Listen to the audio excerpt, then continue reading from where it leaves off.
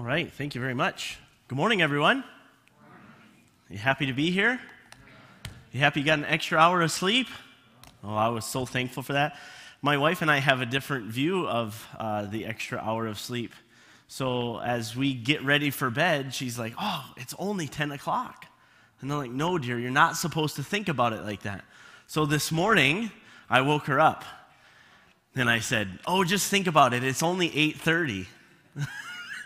It was 7:30. So much fun. So much fun. I don't think she appreciated it as much as I did.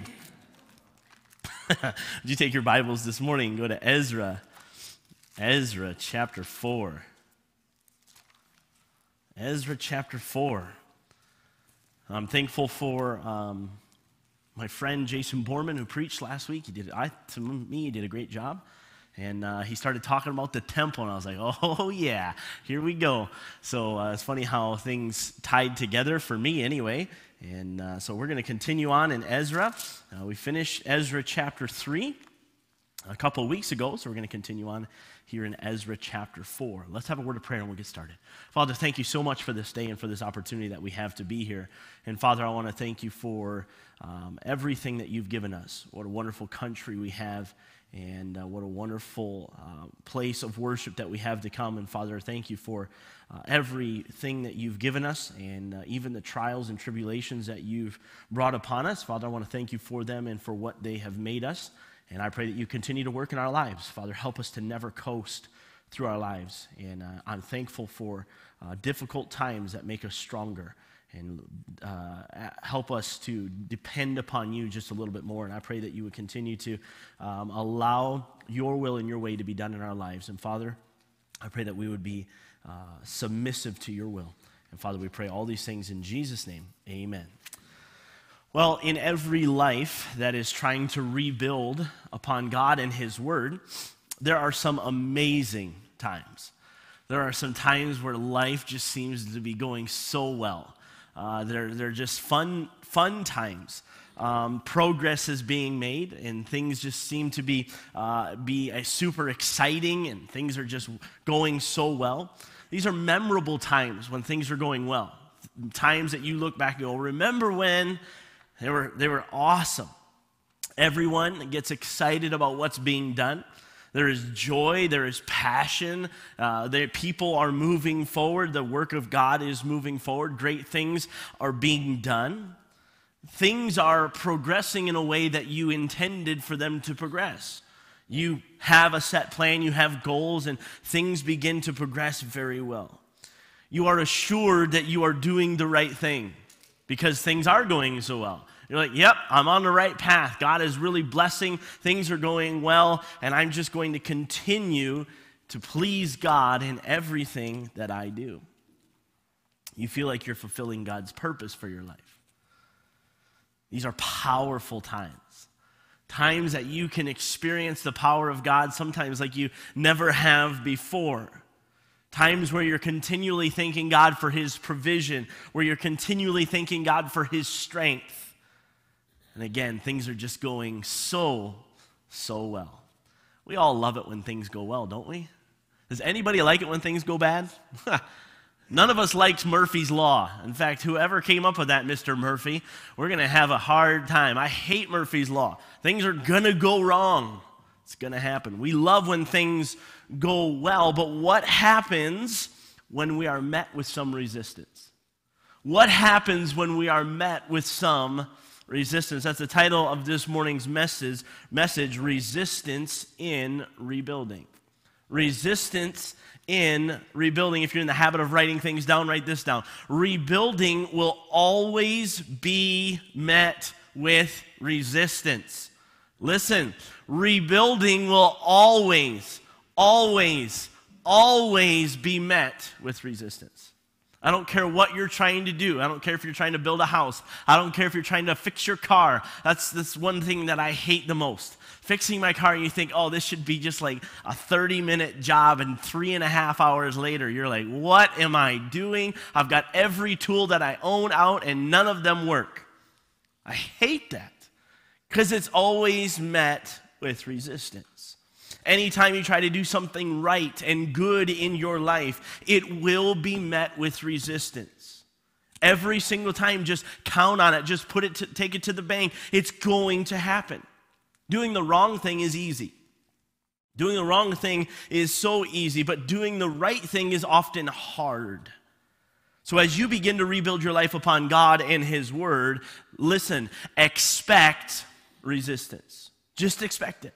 It's going to come. And this is what holds a lot of people back from moving forward for God, is that there's a resistance and they don't want to go through that. They just want to take the easy way.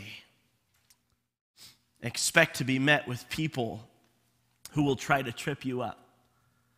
Expect to be met with people who will try to completely destroy what you are trying to accomplish. Have you ever been a child? And while you were a child, you enjoyed building something. Maybe you built it out of blocks. Maybe you used Legos. Maybe you built a sand castle or something. You were just building something. Whatever it was, you were trying to build something magnificent. In your mind, it was going to be beautiful. It was going to be amazing. You get it almost complete. It's almost to completion. You're just putting the finishing touches on it. And some jerk comes by and knocks the whole thing down. Usually I was that jerk. Just destroy things. And my brother was that jerk, and we would do this to each other constantly and just completely decimating all your work, and that person got joy out of wrecking your work. Listen, that happens as children, but I want you to understand this. That happens as adults and even spiritually. There are all kinds of things that Satan will do to try to crash your life, to try to destroy it, to try to keep you down. He is as a roaring lion walking about seeking whom he may devour. He does not want you to succeed. And so he will send things into your life that you never expected. He will send people into your life that you never expected. You see, when you're a child and this happens to you, this would upset most of us. Man, I worked so hard on that. I began with such a great vision, but here's the interesting thing. There would be very few of us that would try to start over. I remember doing these things and somebody would wreck it. You know what I did? I'm done. I'll go do something else. No, I'm done. I'm not doing that. Listen, that's very common in our lives. Somebody comes in and tries to disrupt what we're doing or wreck what we're doing, and we just wash it away and say, no more, I'm done. I've worked too hard, I've tried too hard, and now it's just lying in ruin again. Again, if you're in the habit of writing things down, write this down. When resistance comes, we often stop rebuilding. When resistance comes, we often stop rebuilding. Let's get into Ezra chapter 4 here. Look at verse 1. The Bible says, now when the adversaries of Judah and Benjamin heard that the children of the captivity builded the temple unto the Lord God of Israel, then they came to Zerubbabel and to the chief of the fathers and said unto them, let us build with you. For we seek your God as ye do, and we do sacrifice unto him since the days of Esarhaddon, king of Assur, which brought us up hither. But Zerubbabel and Jeshua and the rest of the chief of the fathers of Israel said unto them, ye have nothing to do with us to build an house unto our God, but we ourselves together will build unto the Lord God of Israel as King Cyrus, the king of Persia, hath commanded us. Watch this, verse 4.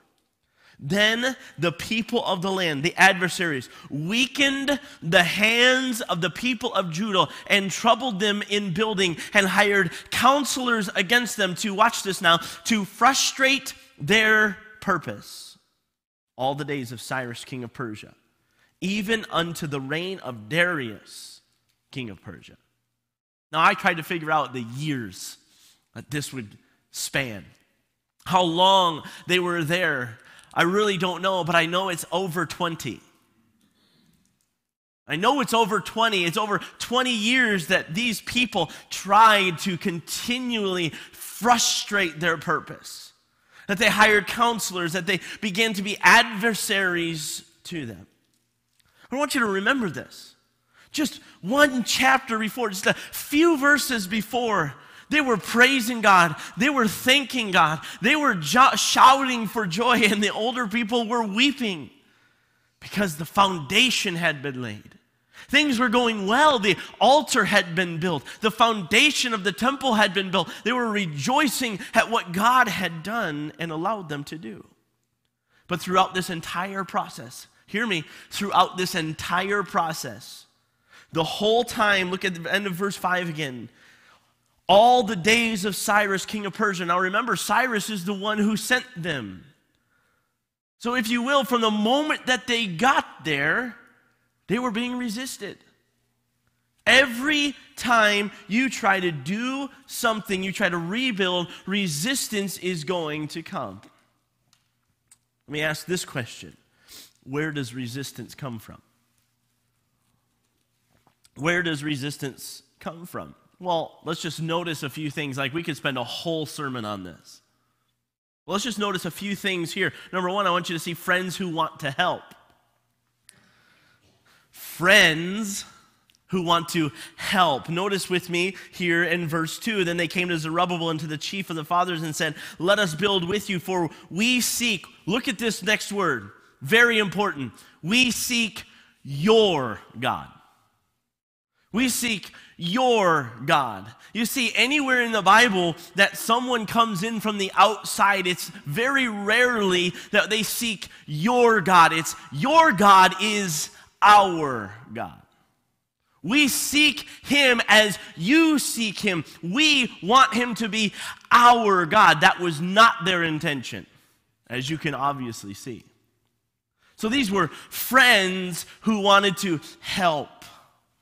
Listen, there will be people in your life, there will be friends that come alongside and they want to, quote, help you, but you have to listen to what they're saying. Many times we'll get into the rebuilding process, and listen, we want people to help us. As we've already discussed, chapter 1, chapter 2, there are all kinds of people who gave and who went to get this building started. Listen, you can't do it by yourself, but there will be people that will want to help you. Listen, there will be people that will try to tell you to do things differently than what the Word of God tells you to do. You better mark them. You better think about that. You better put the brakes on. And these Zerubbabel and Jeshua and the chiefs of the fathers says, listen, ye have nothing to do with us. You've never wanted to do this before. So no, we are going to build our house to our God. Then there'll be, number 2, people who claim to want to serve God. They're coming and they're saying, listen, we seek your God. And look, it says in verse 2, and we do sacrifice unto him since the days of Esarhaddon and king of Ashur, which brought us up hither. Listen, if they were sacrificing to this God, do you think there would be evidence of that? Listen, there are people that make bold claims all over the world, but listen, there's proof in the pudding. I listen to people, and people call me and say we need this and we need that, or we want to help you and we want to partner with your ministry, and all kinds of different things that we get. Listen, we have to be very careful, because there are people out there that say, I want to serve God, but there's no proof in the pudding. Listen, when you're rebuilding, you need somebody that's going to encourage you, not somebody you have to drag along, not somebody that's going to tear down what you are building.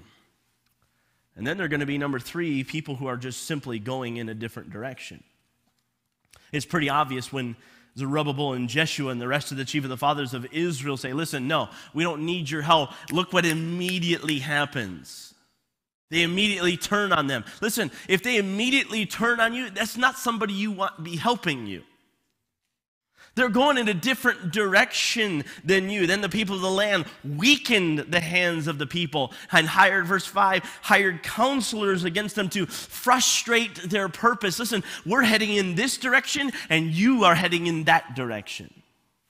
As a teenager, I remember pastors always saying, you need to get rid of your bad friends. You need to get rid of your bad friends. You need to get rid of your bad friends. And I could never just walk up to somebody and say, you're a bad friend, I can't hang around you anymore. I just couldn't do it. I just felt terrible. I just didn't feel like that was the right thing to do. But yet, pastor after pastor after pastor saying, you need to get rid of your bad friends. And I knew some of them were not good influences in my life. But there came a moment where I said, listen, no more am I going to necessarily say that I'm going to not be their friend. But it came pretty apparent when I made a decision to go in a direction, they were going in a different direction. And when you're going in a different direction, you don't become as close as you once were. And so our directions were different. I went this way, they went that way, and guess what? Never once have I ever said, I can't be your friend anymore. Never once. But there are friends today that I do not have anymore because we went a different direction. And so you need to be very careful with friends who are going in a different direction than you. Because if you are friends with them and you walk with them, listen, that means you're not going in the right direction. You need to be walking in the direction of God. And these people had a purpose to build the house of God in Jerusalem. And there was to be nothing that would take away from that. Yet these people were going in a different direction. Again, I could spend a whole lot of time here, and I really want to, but let's suffice it to say that resistance and opposition can come from anyone or anything at any time. It's going to happen. Let's ask this question. What did the resistance consist of? And what did it result in? Look at Ezra chapter 4. Obviously, they hired counselors in verse 5. They weakened their hands. They frustrated their purpose. But let's get into the meat and bones as to exactly what they did. Look at verse 6. And in the reign of Ahasuerus, in the beginning of his reign, they hear that Persia has a new king. His name is Ahasuerus. And they write a letter unto him. They wrote they unto him an accusation against the inhabitants of Judah and Jerusalem. So they start accusing them that they are doing wrong. I love verse 6 because verse 7 happens next. Look at verse 7. And in the days of Artaxerxes. Now I want you just to stop there. So here's the interesting thing about verse 6 that the Bible doesn't really tell us. Ahasuerus didn't do anything about the accusation. But we're going to see that Artaxerxes did do something about the accusation. So there's an accusation made. Hey, these people are being poor citizens of your country. Ahasuerus does nothing, but look at verse 7. In the days of Artaxerxes wrote Bishlam, Mithridath, Tabeel, and the rest of their companions unto Artaxerxes, king of Persia. And the writing of the letter was written in the Syrian tongue and interpreted in the Syrian tongue. Rahum, the chancellor of Shimshai, and Shimshai the scribe wrote a letter against Jerusalem to Artaxerxes the king in this sort. Then wrote Rehum the chancellor and Shimshai the scribe and the rest of their companions, the Dinaites and the Epharsites and the Terapelites and the Apharsites and the Archavites and the Babylonians and the Susanites and the Dehavites and the Elamites. Whew. It's in the Bible. We got to read it. And the rest of the nations whom the great and noble Eshnapper brought over and set in the cities of Samaria, and the rest that are on this side of the river at such a time. Look at verse 11. And the copy of the letter that they sent unto them, even unto Artaxerxes the king. Thy servants, the men on this side the river, and at such a time, be it known unto the king that the Jews, which came up from thee to us, are come unto Jerusalem, building the, watch, rebellious and the bad city, and have set up the walls thereof and joined the foundations. That's exactly kind of what they were supposed to do, right? Be it known now unto the king that if this city be builded and the walls set up again, then will they not pay toll, tribute, and custom, and so thou shalt and damage the revenue of the kings. Hits them right where it hurts, doesn't it? Man, if you're going to hurt somebody, you might as well hit them in the pocketbook.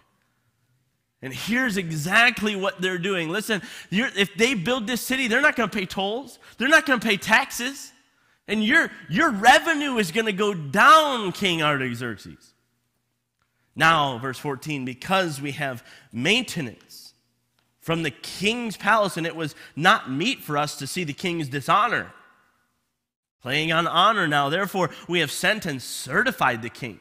That search be made in the book of the records of thy father, so shalt thou find in the book of the records, and know that this city is a rebellious city and hurtful unto kings and provinces, and that they have moved sedition with the same of old time, for which was caused this city destroyed. Which, by the way, is true. They had rebelled against kings before. Look at the book of Judges.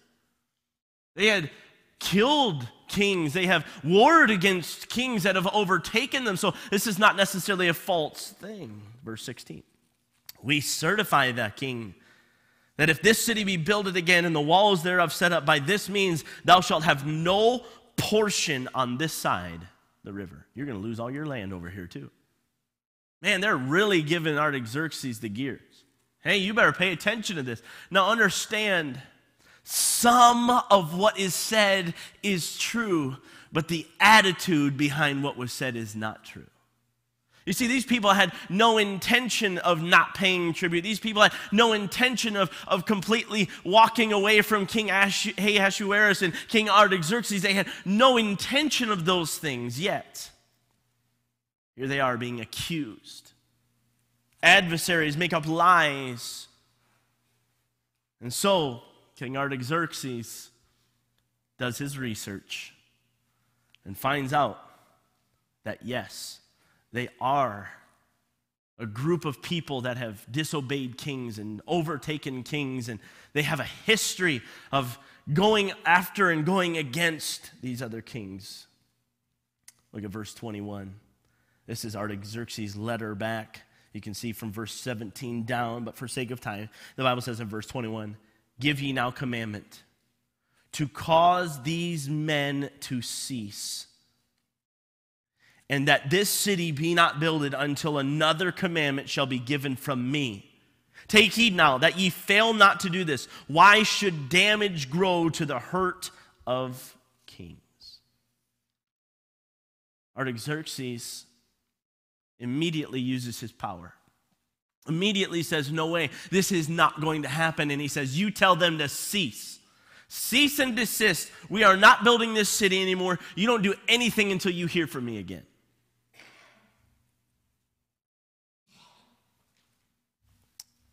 Well, verse 23 and verse 24 are some of the saddest verses in the book of Ezra.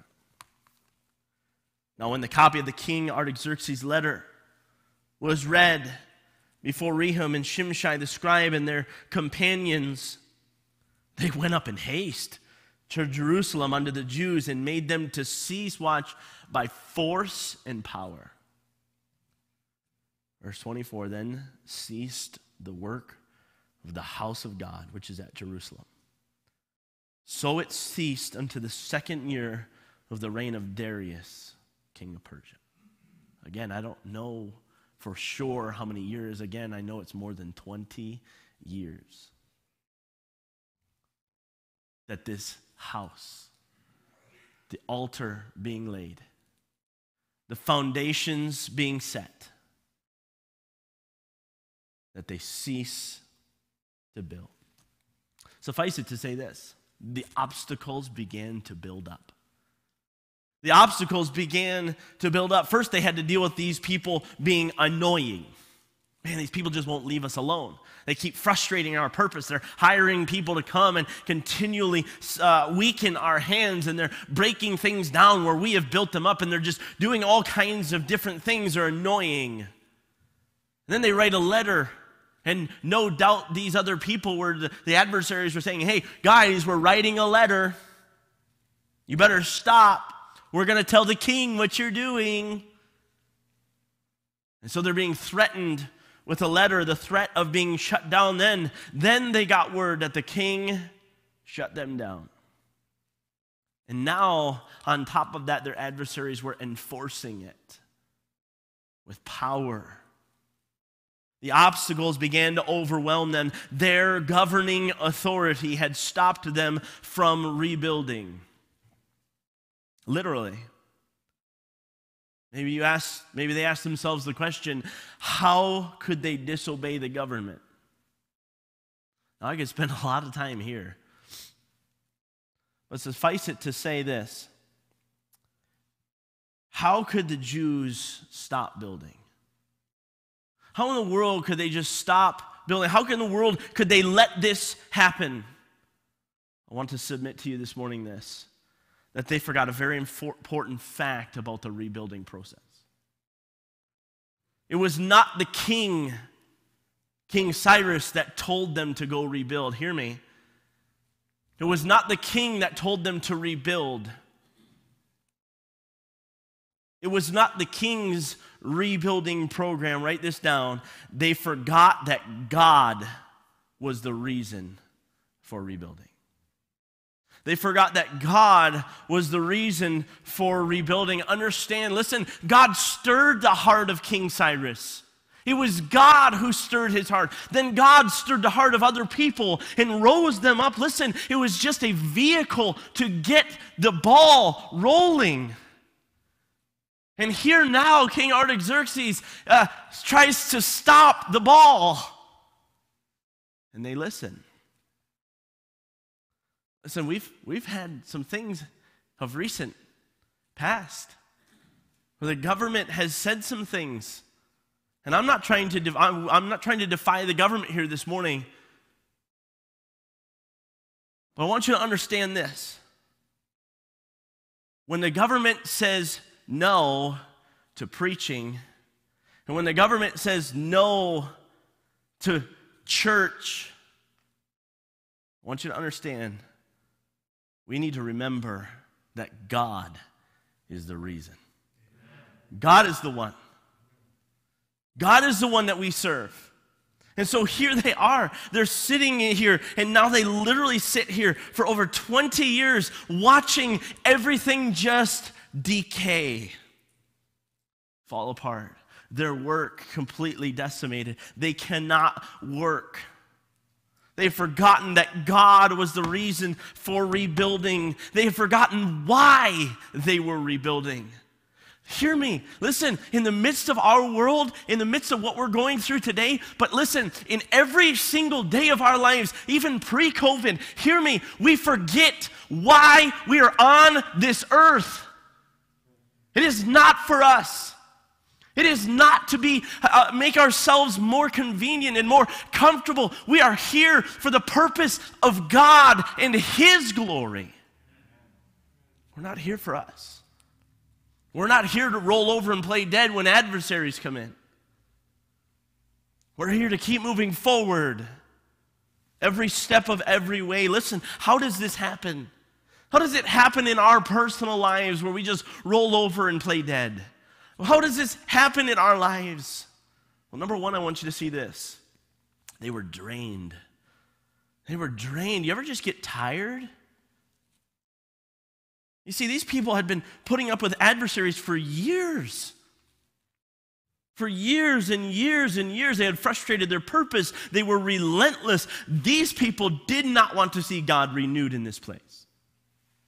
They were tired. Can you blame them for being tired? Anybody else ever get tired, or am I the only one? I get tired. Boy, when I get tired, I'm not a fun person to be around. I get cranky, I get snappy.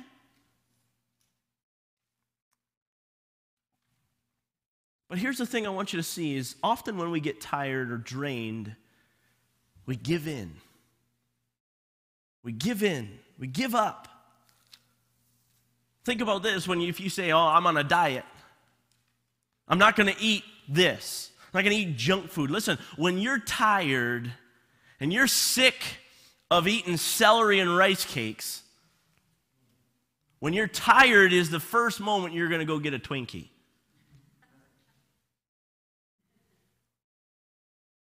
I love Twinkies. I'm hungry right now.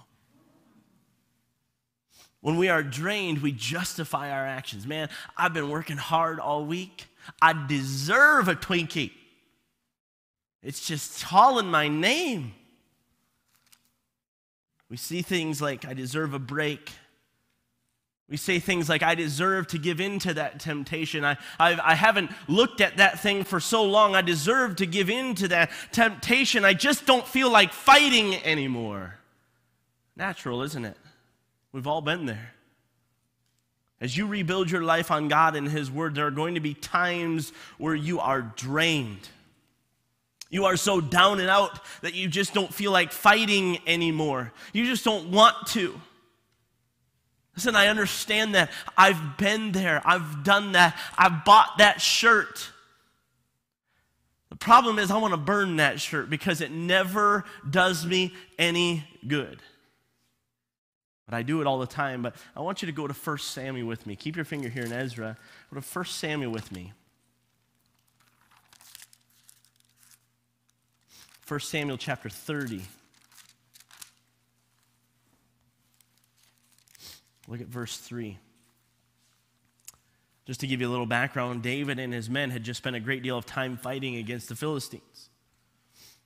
They travel 3 days back to their homes in Ziklag and find it burnt to the ground, and everyone, wives and children, are all gone. Look what the Bible says in verse 3. 1 Samuel chapter 30, verse 3, the Bible says, "So David and his men came to the city, and behold, it was burned with fire. And their wives and their sons and their daughters were taken captives." Look at verse 4. "Then David and the people that were with him lifted up their voice and wept." Watch this. "Until they had no more power to weep." Drained. And David's two wives were taken captives, Ahinoam, the Jezreelitess, and Abigail, the wife of Nabal the Carmelite. And David was greatly distressed. "For the people spake of stoning him." Wow. He's so down and out that his own men, his own people were getting ready to kill him. "Because the soul of all the people was grieved, every man for his sons and for his daughters." Watch this now. "But David encouraged himself in the Lord his God." David encouraged himself in the Lord his God. David was drained emotionally, physically, just been fighting. And guess what David had to do? He had to turn to someone that would lift him up and give him strength. He could not turn to his men, they were grieving. He could not turn to his enemies, they had destroyed him. He had no one to turn to. And that's the moment when all of us, if we're honest with ourselves, we look and just say, all right, that's it. But not David. Not the man after God's own heart. He turns to God, the Lord his God. And in Psalm 19 and verse 14, the Bible says this, David says, "Let the words of my mouth and the meditation of my heart be acceptable in thy sight, O Lord." Watch, "my strength and my Redeemer." David did not need strength outside of anyone else. He needed strength from his God. Listen, so many times when we are drained, we give up and we allow ourselves to throw in the towel. But it's in those moments when we must go to the one who is our strength. We must go to the one who was literally drained of everything.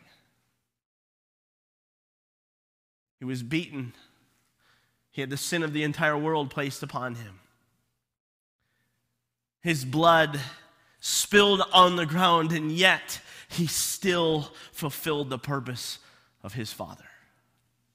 If you will, he still laid a foundation for us to rebuild. Jesus Christ was literally drained physically, emotionally, spiritually. He sweat great drops of blood. He was beaten so much that he could not tell he was a man. He bare the weight of every sin of every person to ever live on the earth. Yet he continued, yet he moved forward. And then he said, "Father, forgive them, for they know not what they do." Let me encourage you this morning. Do not let tiredness, do not let your drained body, your drained emotions, your drained spiritual life resist you from rebuilding. Let me encourage you very practically. When you're struggling and you think, I've worked hard all week, I've done all I can, don't go to your temptation. Don't go to that Twinkie. Don't do it.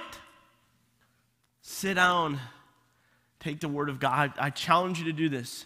take the Word of God out and find a psalm and just read. Get down on your knees and just say, oh God, I can't do this without you. I can't rebuild. I'm going through a frustrating time. I'm going through a hard time, a time of resistance, and I just need your strength. Philippians 4:13, I can do all things through Christ, which strengtheneth me.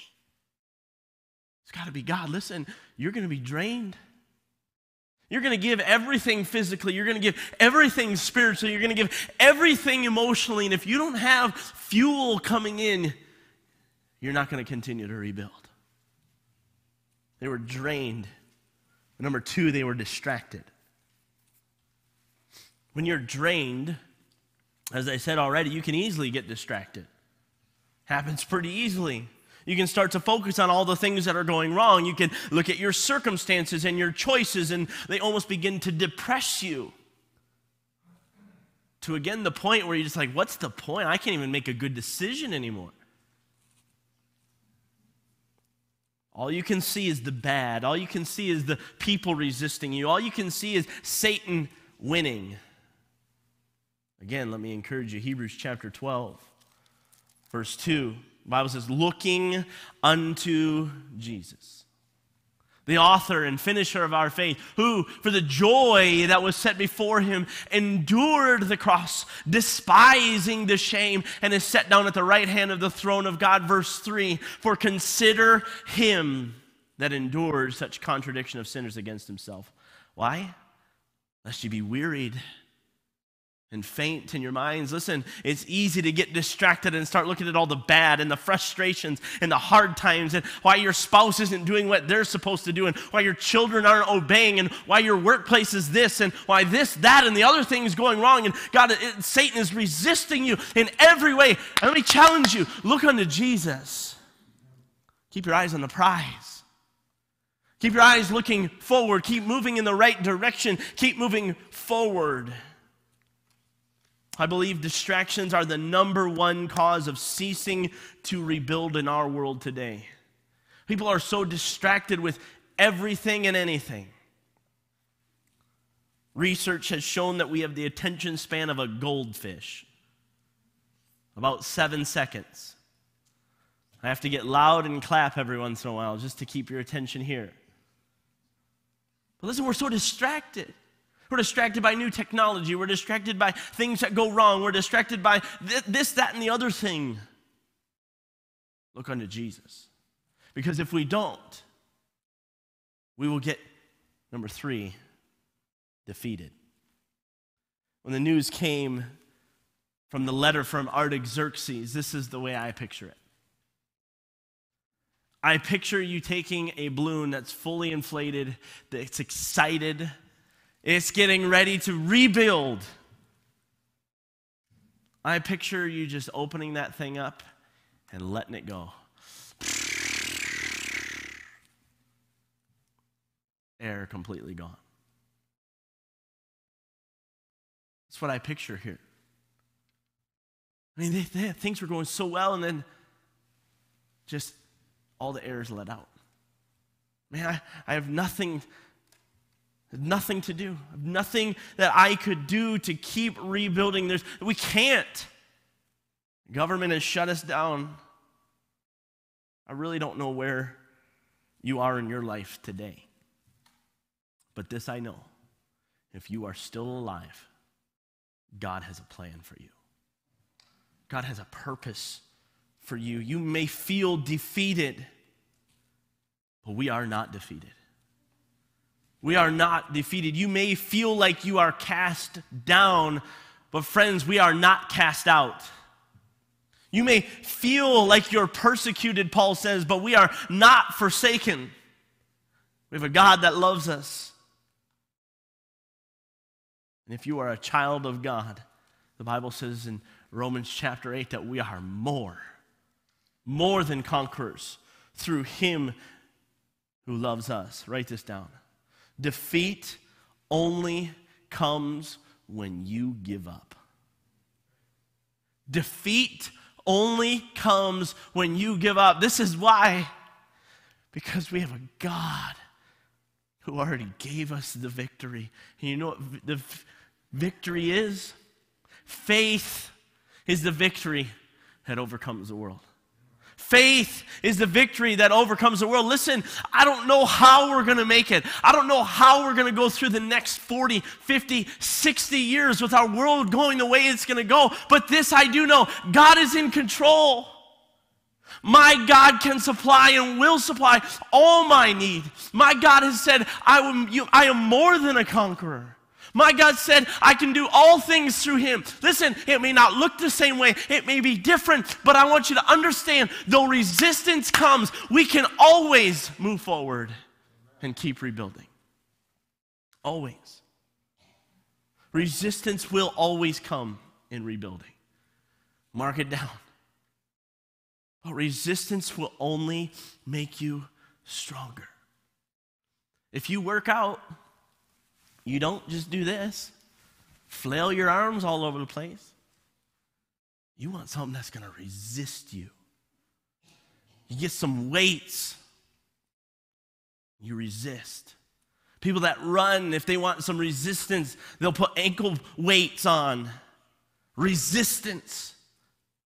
Resistance makes you stronger. Resistance brings you closer to God. Let me just give you one last verse to encourage you. Ephesians chapter 6 and verse 10. Finally, my brethren. Finally, my brethren, be strong in the Lord and in the power of his might. It's going to happen. I want you to remember this. When resistance comes, always remember who stirred your heart. Always remember who called you. He that began a good work in you will perform it until the day of Jesus Christ. Remember who stirred your heart to rebuild. It was God. And always turn to him when you are drained, when you are distracted, and when you feel defeated. Turn to him. Find your strength in the one who called you. Resistance will come. But resistance does not have to defeat. Resistance does not have to keep you down for over 20 years. Maybe you sit here today and maybe you feel like you've been defeated for over 20 years or for any amount of time. Let me encourage you. Turn to Jesus. Turn to God. Turn back to him. Listen, it's never too late. If you're still alive, God has a purpose and a plan for your life. Let's pray. Father, thank you so much for this day and for the opportunity that you've given us. Father, I pray that as we leave this place today, Father, I pray that we would all be encouraged. Distractions are going to come. Problems are going to arise. Things that are way, way out of our control that we will never know what to do. We don't even have the answers for. Father, we know that you do. And that though we may feel drained and we have nowhere else to turn, and though we may be distracted, though we feel like we're defeated, Father, I pray that you would continue to help us move forward and rebuild our lives on you. Father, if there's one here today that does not know you as personal Savior, they do not know Jesus Christ, they do not know his saving knowledge, and I pray that today would be the day they would know you. Father, I pray all these